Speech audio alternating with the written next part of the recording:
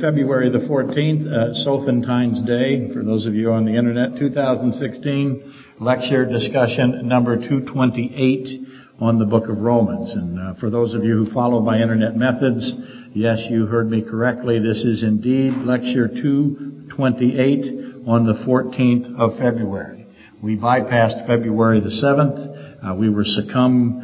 We were overwhelmed by the Super Bowl. We succumbed to the Super Bowl.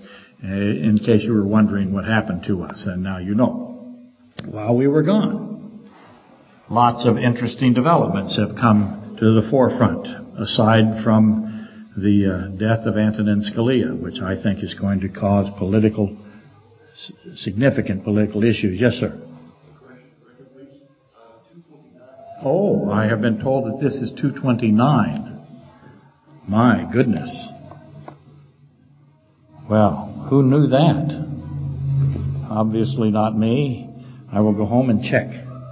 But very likely that I'm wrong. In any event, we missed last Sunday, in case you were wondering. I was saying in the pregame here that Antonin Scalia's death is going to have reverberations politically that we aren't even aware of yet, and we will see. But for now, I hope you all have been following the recent military responses of Saudi Arabia and Turkey.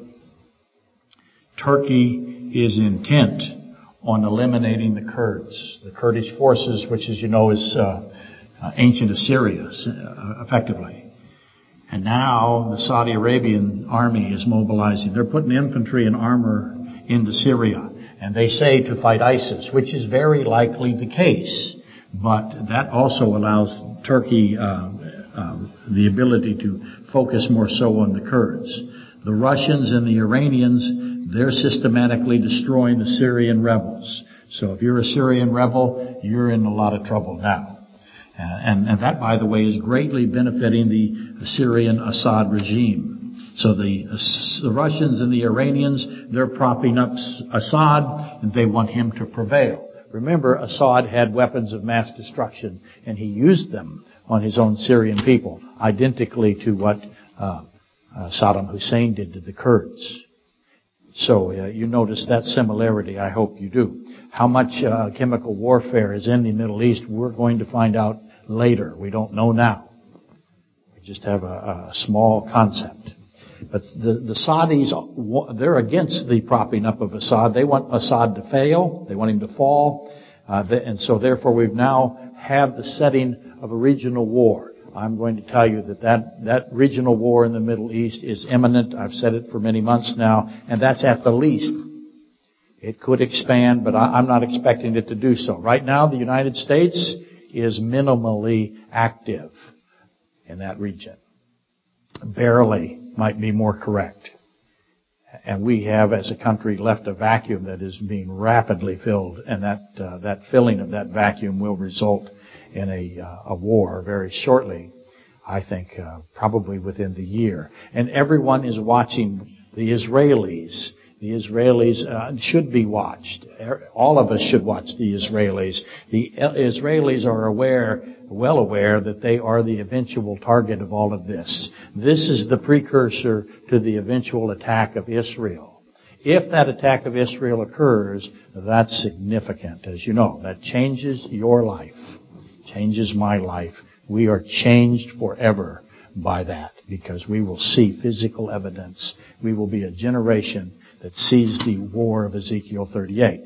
And this is all stuff I have said many, many times, as you know. But I just want you to, I can't reemphasize it enough. The last 2 weeks have been extraordinary. The Israelis are going to take any preemptive opportunity they can get. They're going to seize it. So as this ever-growing cancerous, this malignancy in the Middle East begins to expand and become worse and worse, the Israelis are going to see an opportunity, and they will not miss it this time. They have drilled into them, to wait is to be destroyed. Hitler and Stalin made it very clear the only way for them to survive is to preemptively act. So the Russians now, and to recap this, the Russians and the Iranians and the Syrians have joined to preserve Assad, and therefore by extension, by default, they're ignoring ISIS. And ISIS is surviving in Syria. And ISIS is also selling oil in that region as well. But the U.S.-backed Syrian rebels are being destroyed, being crushed. Watch the city of Aleppo in the next coming days. Aleppo could fall tomorrow, could have fallen today. We'll find out. So pay attention to what's happening to the U.S.-backed Syrian rebels in the city of Aleppo.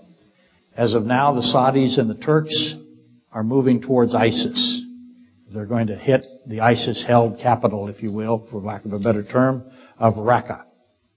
Along with this action, the Turks are going to continue to bomb the Kurds, much to the delight of the Iranians. The Iranians want to see the Kurds degraded because they don't have a large enough population to produce infantry. And so anything that damages the Kurds makes it easier for the Iranians to sweep through all of Iraq, or Babylon, if you wish to call it that, which would be correct. The United States is completely impotent and confused, no surprise there, and the Israelis are poised to take advantage of all of this. The Saudis hate Iran. Iran hates the Saudis. We have a conflict in Yemen that is Iran-based against the Saudis. The Saudis are moving towards ISIS. So ask the obvious question. Why would the Saudis move towards ISIS? Why wouldn't they go after the Iranian-based Houthi rebels in Yemen? That's the Straits of Hormuz. That's the ability to control the Gulf. Why don't they go after the Yemeni forces that are backed by Iran? Instead, the Saudis are mobilizing into Syria. You figure that out, and you'll understand what's coming next. All of this is about what for the Saudis? They want to destroy those nuclear facilities. They don't have the capability. Who has the capability? The Israelis. The Saudis think one of the best ways to destroy the nuclear capabilities of the Iranians is to move into Syria. How does that work? What would stop the Israelis from hitting Iran? Who is the Russian? Who is the Iran? I gave it away there. Who is the Iranian ally right now in that region? That's the Russians. Where are the Russians? They're in Syria. Who's now in Syria? The Saudis and the Turks.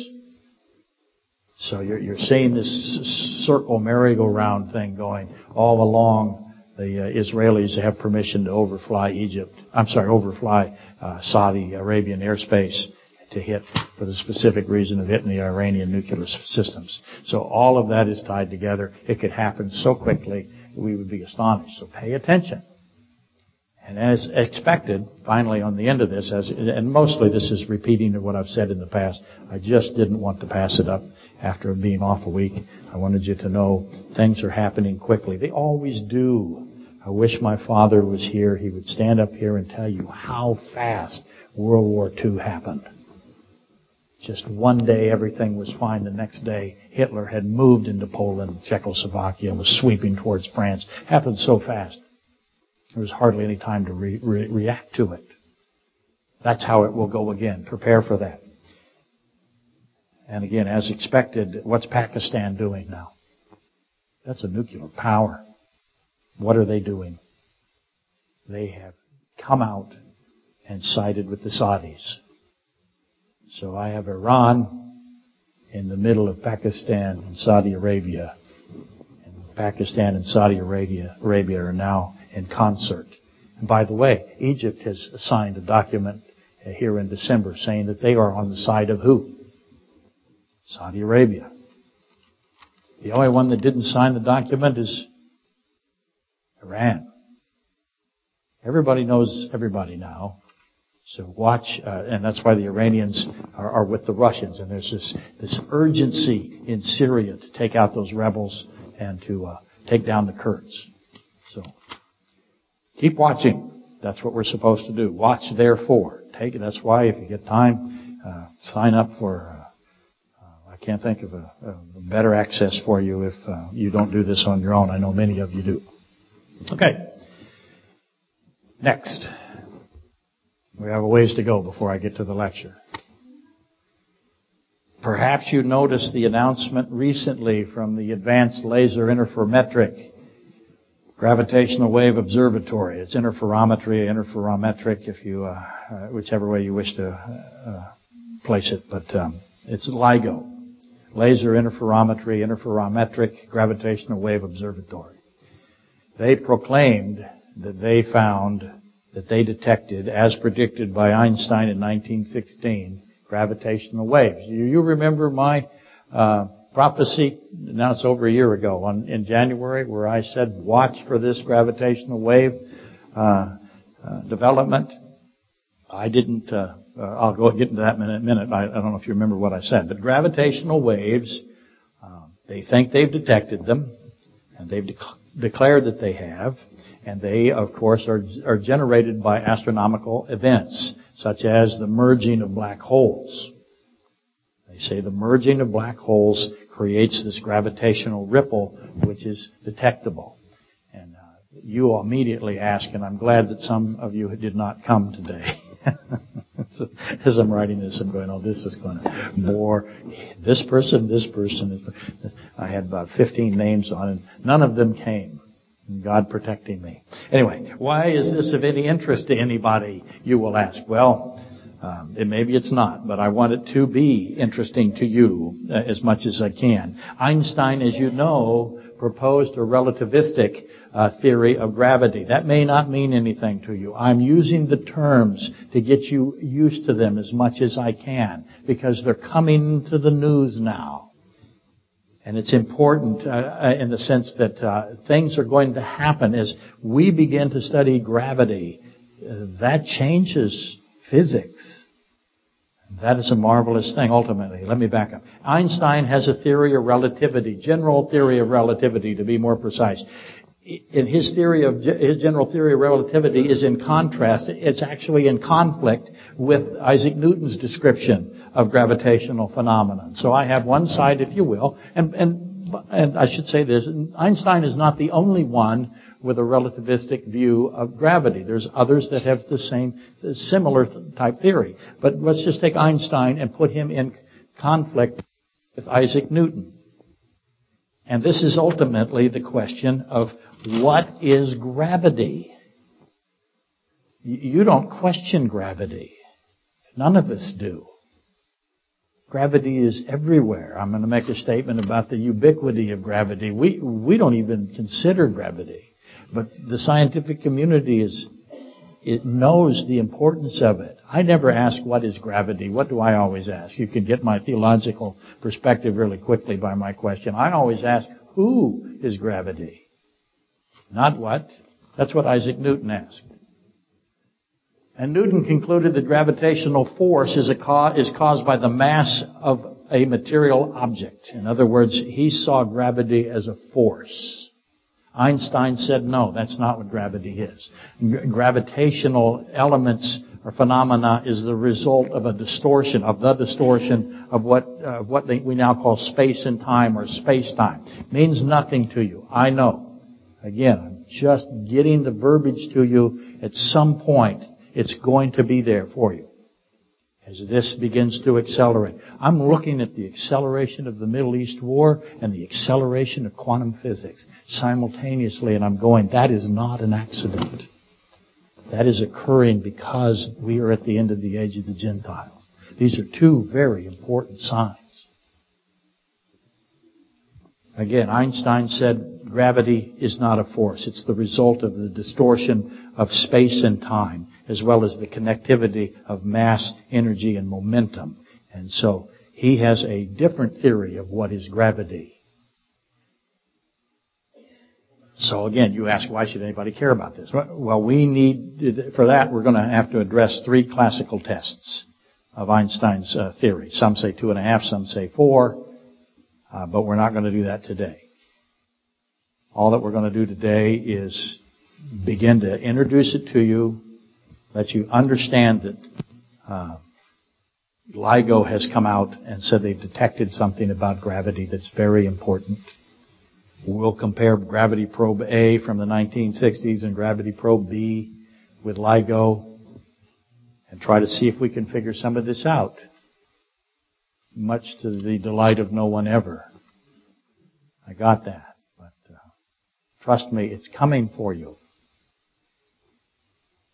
You see, gravitational waves are light speed events at minimum. Notice how I said that. I said gravitational waves, if they exist, are light speed events at minimum. That means that's the slowest they move, is at light speed. Can anything go faster than the speed of light? Einstein says no, so far. C is unviolable. But my point is if they are light speed events, detection is not certain. Physicists know that laser interferometry shows a predisposition to false positives. So don't get too excited that they've detected gravitational waves. They will concede that maybe they haven't. We will wait. So why is it an exciting discussion to somebody other than me?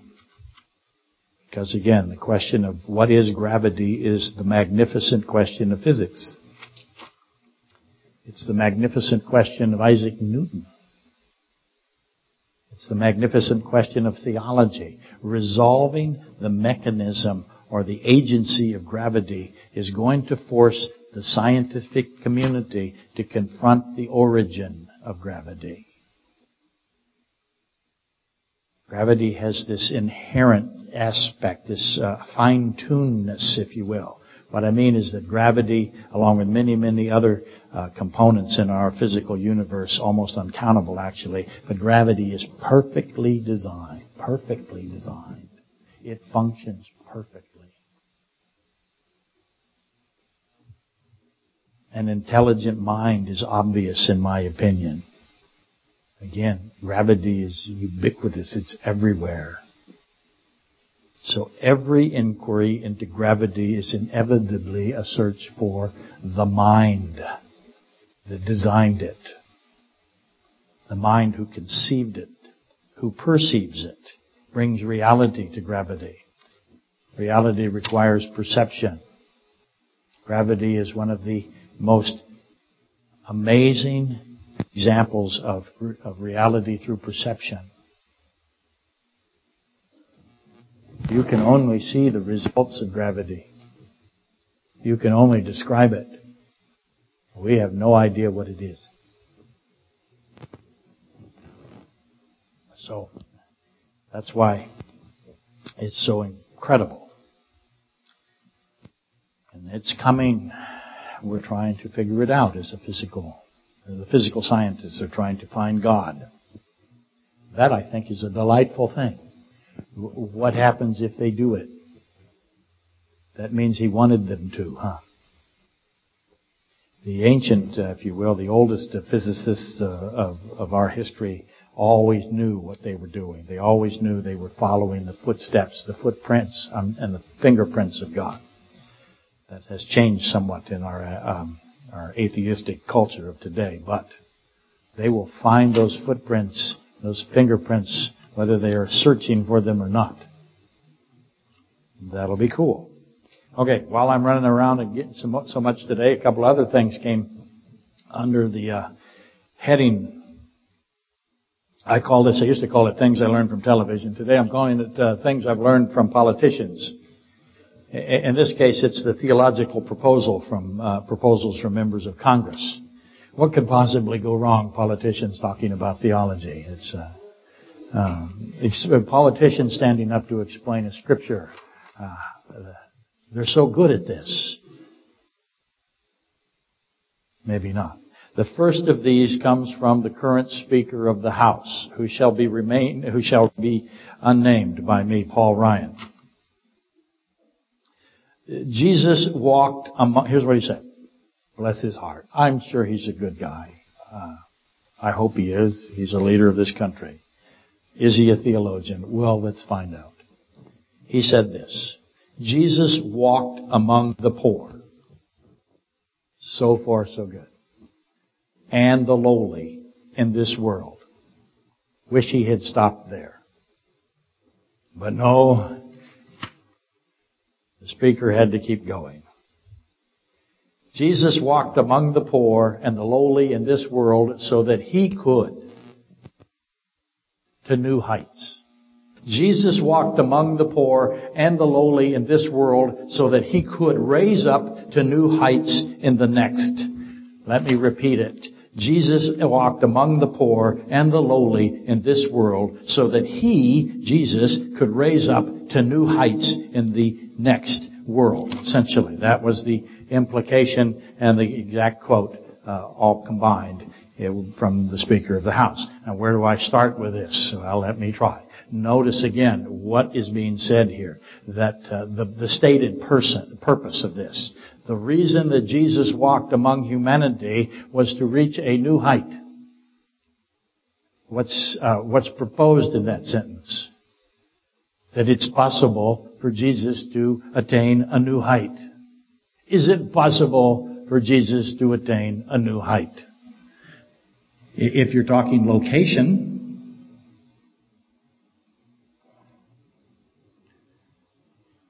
perhaps I should politely remind the speaker that Jesus Christ is already at all times before time the infinite almighty God of creation. John 1 through 3, John 8:24, John 8:58. There is no new height with regard to rank. So, Jesus Christ is not subject to time. He is the creator of time. He is the author of gravity. There, see how I brought that back? Energy. He's the absolute observer. He's infinite again. How tall is infinity? What rank is infinity? It is very disrespectful to imply otherwise in any way. That fact stops no one ever again. Why do politicians insist on this portrayal of Christ as somebody who can reach a higher level of understanding or authority? It puts him inside of time, for one, and takes away his infinity and his omnipotence, his omniscience, his omnipresence, and his omnibenevolence. You will understand why. If he is at a position that is lower in rank, if he is subject to, then he is not infinite God. This is Bill the Cow, actually. Wonderfully, we never talked to each other about anything with regard to the lecture or the pregame, but in Bill's pregame just a few minutes ago, he asked a really good question. How many times can Jesus Christ be Savior? If I got it right, let me repeat it a little bit differently. If Jesus was unable to save enough people the first time, why not come back a second time, a third time, a fourth time, and just keep coming back? Well, that question presupposes, obviously, that he's not God. Do you understand that? Because that would only apply to somebody that was lower than God. I will tell you that is the implication and the purpose of the Speaker of the House, that Jesus was lower than God in authority. And he had to walk down here and be amongst the lowly and the poor in order to reach a higher level. He didn't say godhood, did he? He said a new height. Well, how high is the new height?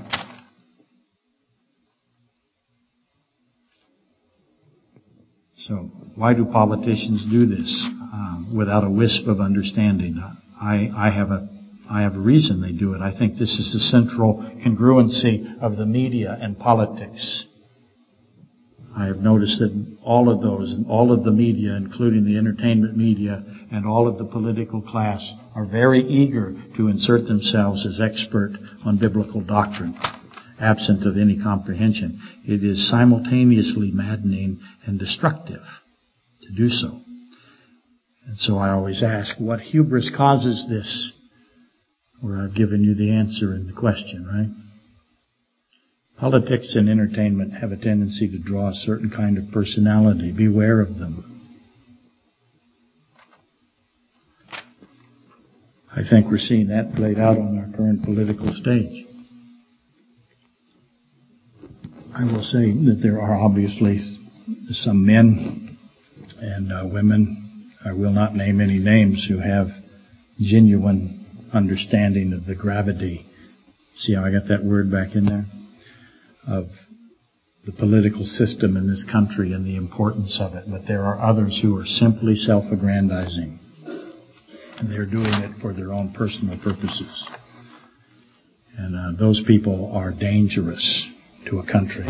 All you have to do is read the Bible and see the evil kings and the good kings. How many evil kings are there? Lots of evil kings. How many good kings were there? Not very many. But the ones that were honored by God. Okay, last one I promised before we start the lecture.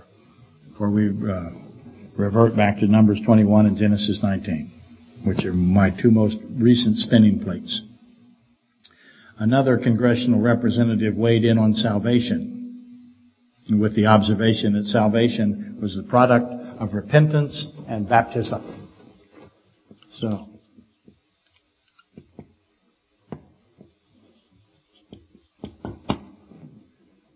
that's what it is. Salvation is repentance and baptism. Do you agree with that? Well, let's ask some questions.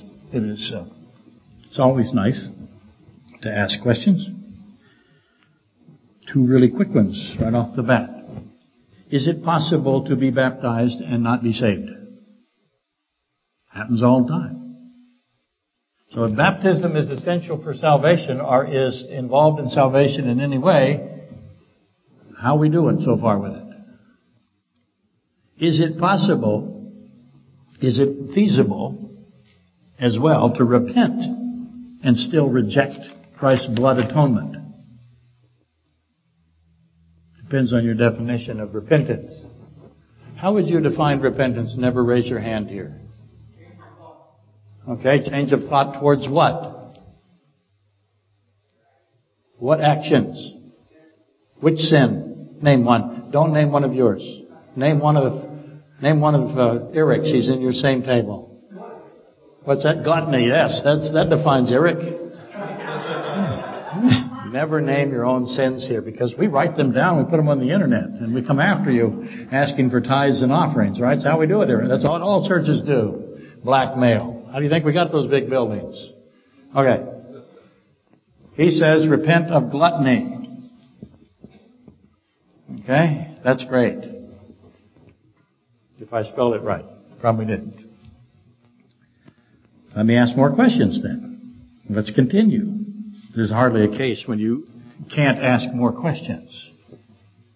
Where more questions can't be found. Logically, if it makes sense in the middle, it will make sense on the extremes. If you find it doesn't make sense on the extremes, begin to question whether or not it makes sense in the middle either. Something might seem to be right, but then keep asking questions and find out how right it is. Is it always right? So let's keep going here. Is salvation temporal or is it eternal?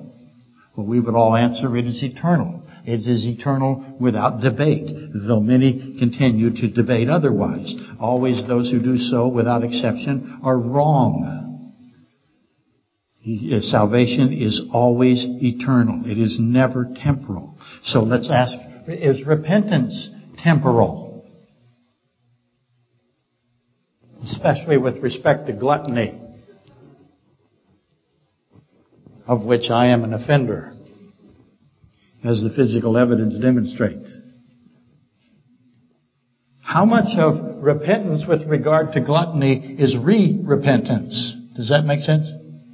And let me keep going. How much of repentance with respect to gluttony is re-repentance? How much repentance am I doing with regard to... Not enough, obviously. But how much of repentance, when it has to do with a specific sin, is re-repentance? In which case, is repentance eternal or temporal? Is baptism? How much rebaptism is going on? Repentance of sin is in contrast with unbelief, in the sense that I need to sin of not of gluttony, but of the sin, repent of the sin of unbelief.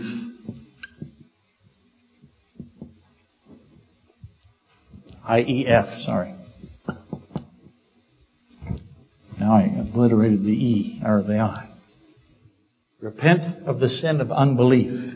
Now ask the obvious question. What is the difference of this? What is the opposite of the sin of unbelief? The opposite of unbelief is belief. So if I have repented of the sin of unbelief, then what have I done? I have believed. If I have believed, do I have to re-believe?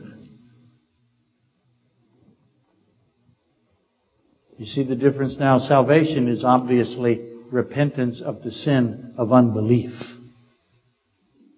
Or, if you will, belief. That is salvation. These are evidences of salvation. Baptism is a witness of salvation. It is a witness of belief. Repentance is an admission of belief. I repent because I believe. So you have three things, and you have to put them in order. I won't do it for you. I have belief, I have repentance, and I will admit that there is a connection between the three, but put them in the correct order. You put them in their proper order with respect to salvation, and then answer the question if the Congress person had done it properly. Okay, I'm going to endeavor to proceed. I got plates spinning from the previous weeks, and the question becomes, what plate of the spinning plates from the previous weeks is wobbly? And the answer is what? All of them are wobbly. And so which plate then is the most wobbly? And again, the answer is they're all the most wobbly, right? They're all about to fall. And so I have to just pick one like always. I get to pick because I have the holy dry erase marker. So I'm going to pick one. And you won't like it, but it's okay. I get to do it. To quickly remind everybody where we are. Basically, we got off of two tracks we've been dealing with recently. One being the lifted up bronze serpent, Numbers 21. And this is a discussion of belief, salvation. That's why I wanted to make sure that you were understanding how it all works together. The lifted up bronze serpent of Numbers 21, which immediately took us to John 3. Let's put this underneath here. John 3:14 through 17. Most people know, of course, John 3:16, but I say all the time, don't separate out John 3:16 from 14, 15, and 17, or actually almost all of chapter 3. Don't do that. Train yourself that I've got to keep that whole context of John 3:14 through 17. 3:14 and 15 is about the bronze serpent. So we know that John 3:16 is about the bronze serpent. And then we went from Numbers 21. We were in Luke 14 and 15, mostly 14:25 through 15. That's where we were. Those are the two spinning plate. And Luke 14:25 through all the way through Luke 15, which is the found son. Here I have the priority of love. You remember that? I have the carrying of the crossbeam, or the collapsing under the crossbeam, which proves that Christ did not struggle with the crossbeam ever, because to do so was to confess that he was guilty in Roman law, so he would never have done that. There's no possibility that infinite God is struggling with a crossbeam. That's silly. Get that out of your head. That explains why Simon the Cyrenian, one of the Simeons, if you will, of the Simeon prophecy, was given that crossbeam, because Christ was not struggling under it at all. In fact, the opposite was evident, and the Romans began to panic. In my belief, and I think that that's obviously the case. But so I had the priority. I had the loved and loved less. I had the crossbeam, I had the tower, that was destroyed, the surrendering king, and salt is good. We leave that to go to the found sheep, the found coin, and the found son. So those are the two plates that were about to crash onto the ground. And now, I hope you recall some of that. I know it's been a couple of weeks. But what I really wanted to do today is re-emphasize Deuteronomy 18:15 through 17. I get asked all the time what's my favorite verse in the Bible, and I tell them Deuteronomy 18:15. And that usually results in blank stares at me. But let me read it to you again. The Lord thy God will raise unto thee the prophet from the midst of thee, of thy brethren, like unto me. Him you shall hear. Two key phrases.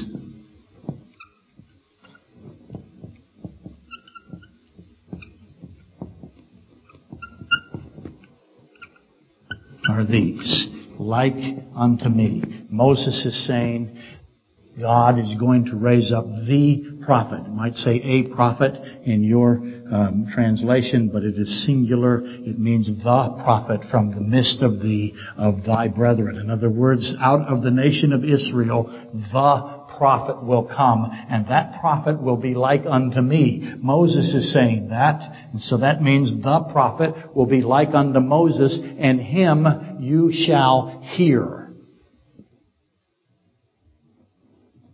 And Moses says to Israel that the coming Messiah will then have evidences of Moses. So, proofs of his Messiahship will be things that God placed into the life of Moses. So if you want to find out who the prophet is, he will have evidences of Moses in his life. So he will take things out of Moses' life and do them in a way that leads us back to see Moses. It will be like unto me, and him you shall hear. God repeats this in Deuteronomy 18:17. And God himself says, I will raise up for them the prophet like you, Moses, from among their brethren. Deuteronomy 18:19. So let's go ahead and add 19 now, 15 through 19. It says this, and it shall be that whoever will not hear my words. I keep emphasizing here. I want you to get here. Something about this prophet and hearing are joined together. So this prophet will have something to say about hearing.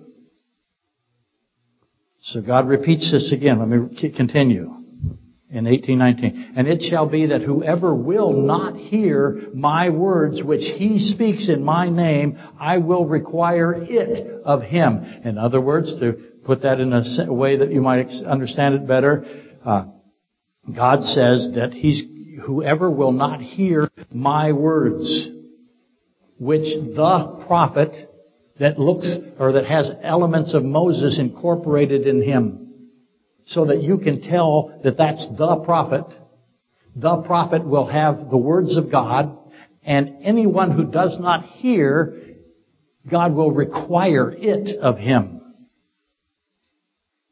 So, the it in that sentence is accountability, judgment, failure to hear is going to be required. God will require from you. Prophet, as God defines hearing, is established as the means of salvation. If you don't hear the prophet, it shall be required.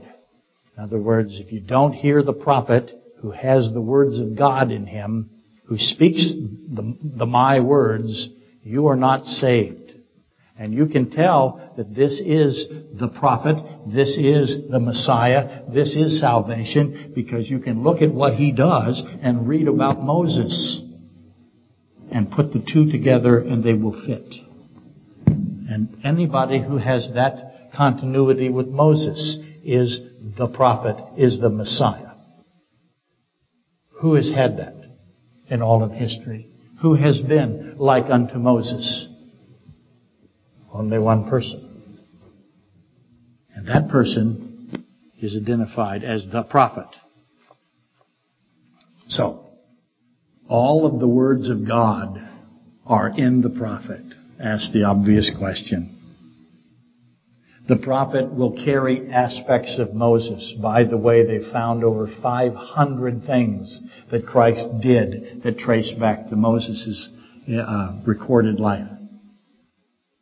There are people devoted their whole lives to proving that Christ is God and Christ is the prophet of 1815, which makes him God. But how many words does the infinite God have? Because they're all in the prophet. What's necessary? How big of a container do I have to have, asked this a lot, to contain infinite words? I have to have an infinite container. So you see immediately just by basic math that the fact that he has the words of God in him, then that means he must be God himself, right? So, the prophet will be God. He will have all the words of God. He will have aspects of Moses' life so that you can identify him as God and prove that he is God. And then you must hear him. And if you don't hear him, if you choose to reject his hearing him, then that will be held in account. God will require that you stand before him in judgment. Just for fun here, ask how many words were spoken to cause the existence of the physical reality?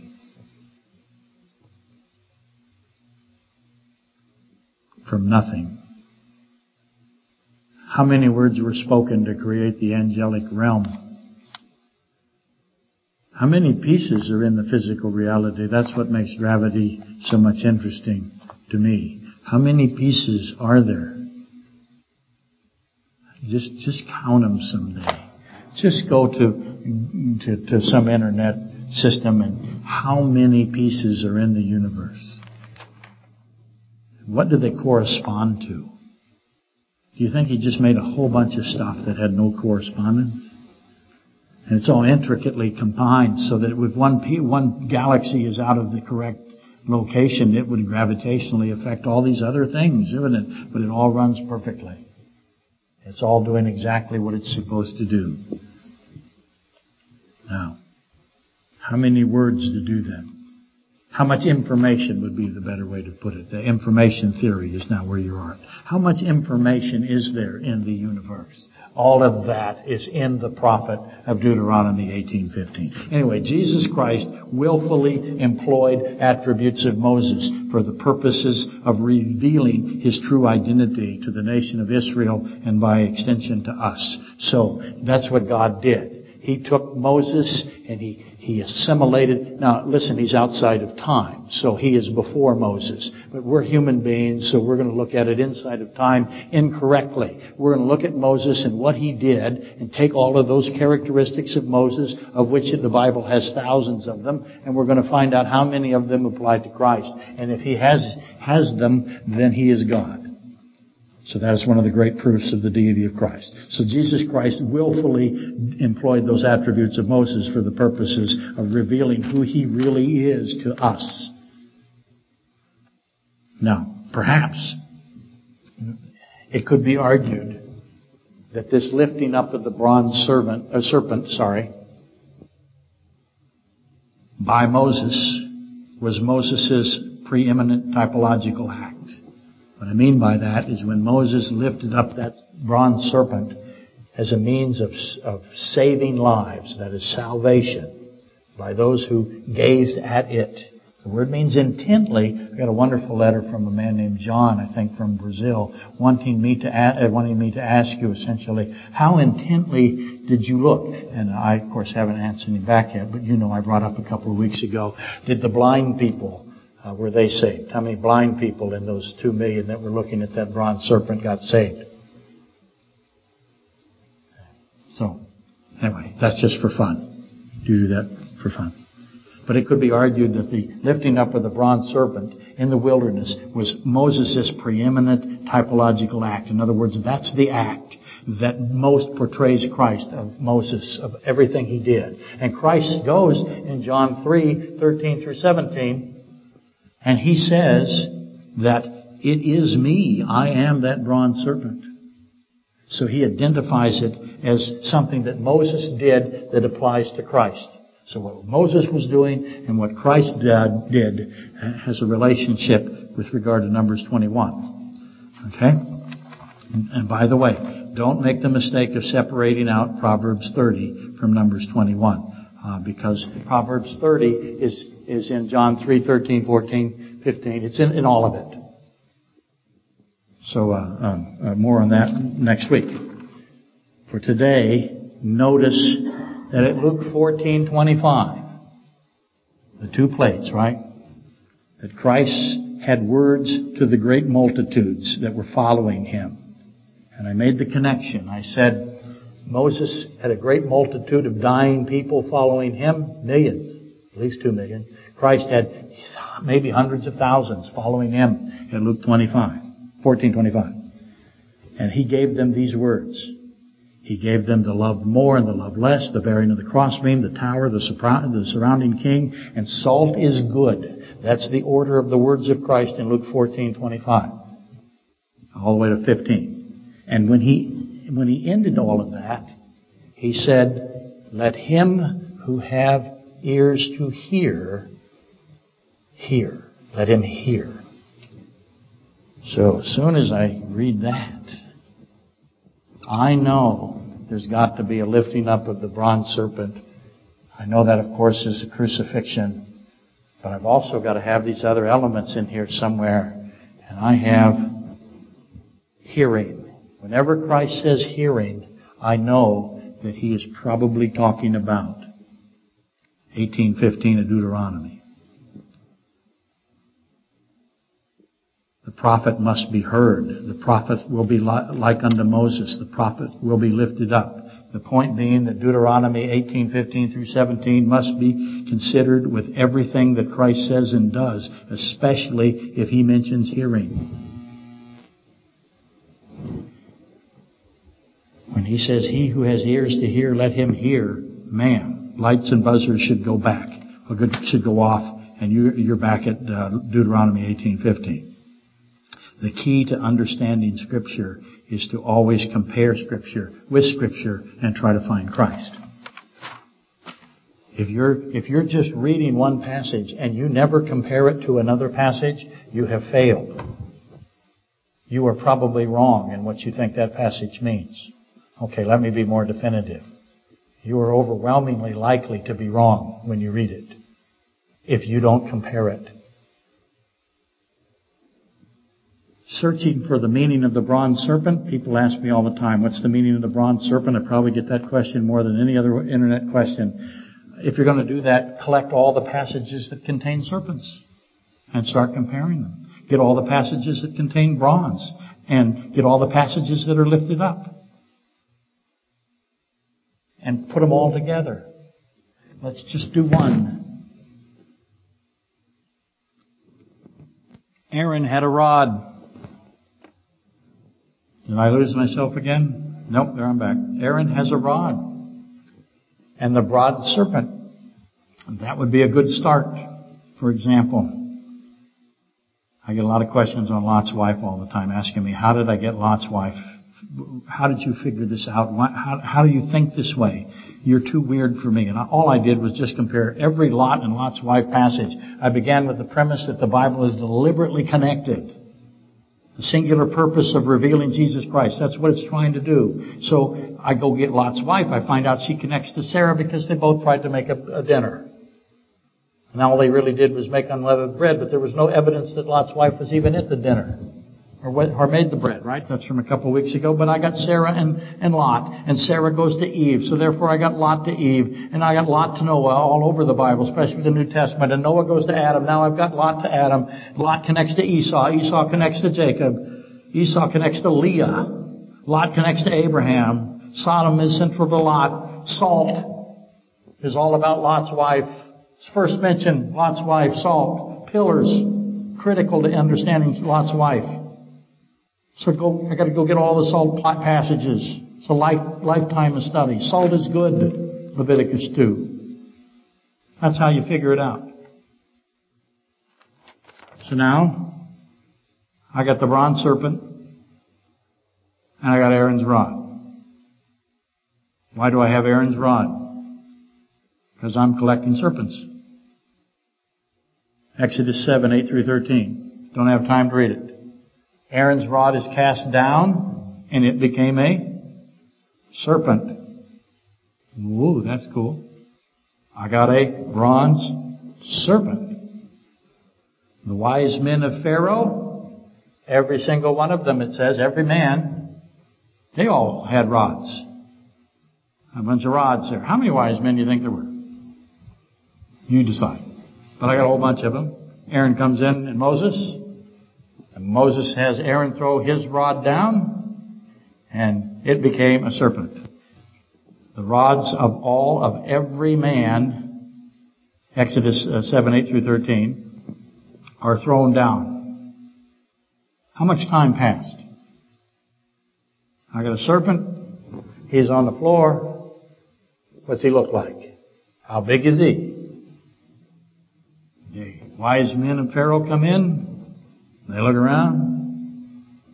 They come up with a plan. Every one of them threw down their rods, it says. That's a key detail. Nobody said, well, I think I'll just hold mine back here. And their rods became serpents. How many serpents I got now? But the rod of Moses and Aaron did what? It swallowed up. And by the way, it says that. The rod of Moses and Aaron, swallowed up the rods of the Pharaoh's wise men. Can't miss that detail. It doesn't say the snake ate the snakes. It says the rod ate the rods. Well, that's interesting. Why? It does not say, again, the serpent of Aaron swallows the serpent of the wise men. Rods swallow rods. Obviously, at the end of this, Moses grabs his serpent and he has the rod back. The wise men of Pharaoh, what's their predicament right now? They got no rods. They done give up their rods. What did they use their rods for? Obviously, their rods could hit the ground and become serpents. It never occurred to them. When they saw a serpent on the ground come from a rod, they all got together and decided, well, what are we going to do? That is probably a big serpent. What do we got? We got lots of little serpents. We're going to throw ours on the ground. Had they ever done it before? First time they said, let's throw them down, see if they become rods. Did they deliberate? I always want to know, did they have a committee meeting? What's going to happen when we throw these rods down here? Well, let's do it. So we have a whole bunch of little snakes against one big snake. Who wins? Big snake wins. Eats every single snake. Yes, sir. Well, that's a very good question, by the way. We'll have to get to that. Why is it called in Scripture Aaron's rod and Moses' rod? And it seems to be indistinguishable. But for the sake of time, I won't deviate into that. Holy mackerel, I've got to hurry. Obviously, at the end of this, again, Moses has his rod back, and the wise men of Pharaoh have no rods. Every single wise man lost his rod. And I look at this like I would handguns. Moses and Aaron just disarmed all the Pharaoh's wise men. They have the only loaded rod now. Consider the room. Consider what they're thinking. We have no weapons. These guys have a weapon. We don't have one. We're just standing here. Oops. Note that Jesus Christ carries a rod, Revelation 2:27. Note Isaiah 11:1, the rod of Jesse brings forth the branch. Note that now I have two serpents, Numbers 21 and Exodus 7, that speak of Christ. Why is a serpent that is the symbol of sin and death, how does that speak of Christ? One of the serpents is lifted up in bronze, The other is cast down and swallows the rods of Pharaoh's wise men, who seek to do what? They seek to extinguish Israel. Pharaoh would not release Israel. And so God, Christ, must pry his people from the hand of the Pharaoh. So if you apply the rod to Christ, Christ swallows up a whole brood of vipers. You start comparing those two passages, as we will next week. That will lead us to a true understanding of the meanings of both.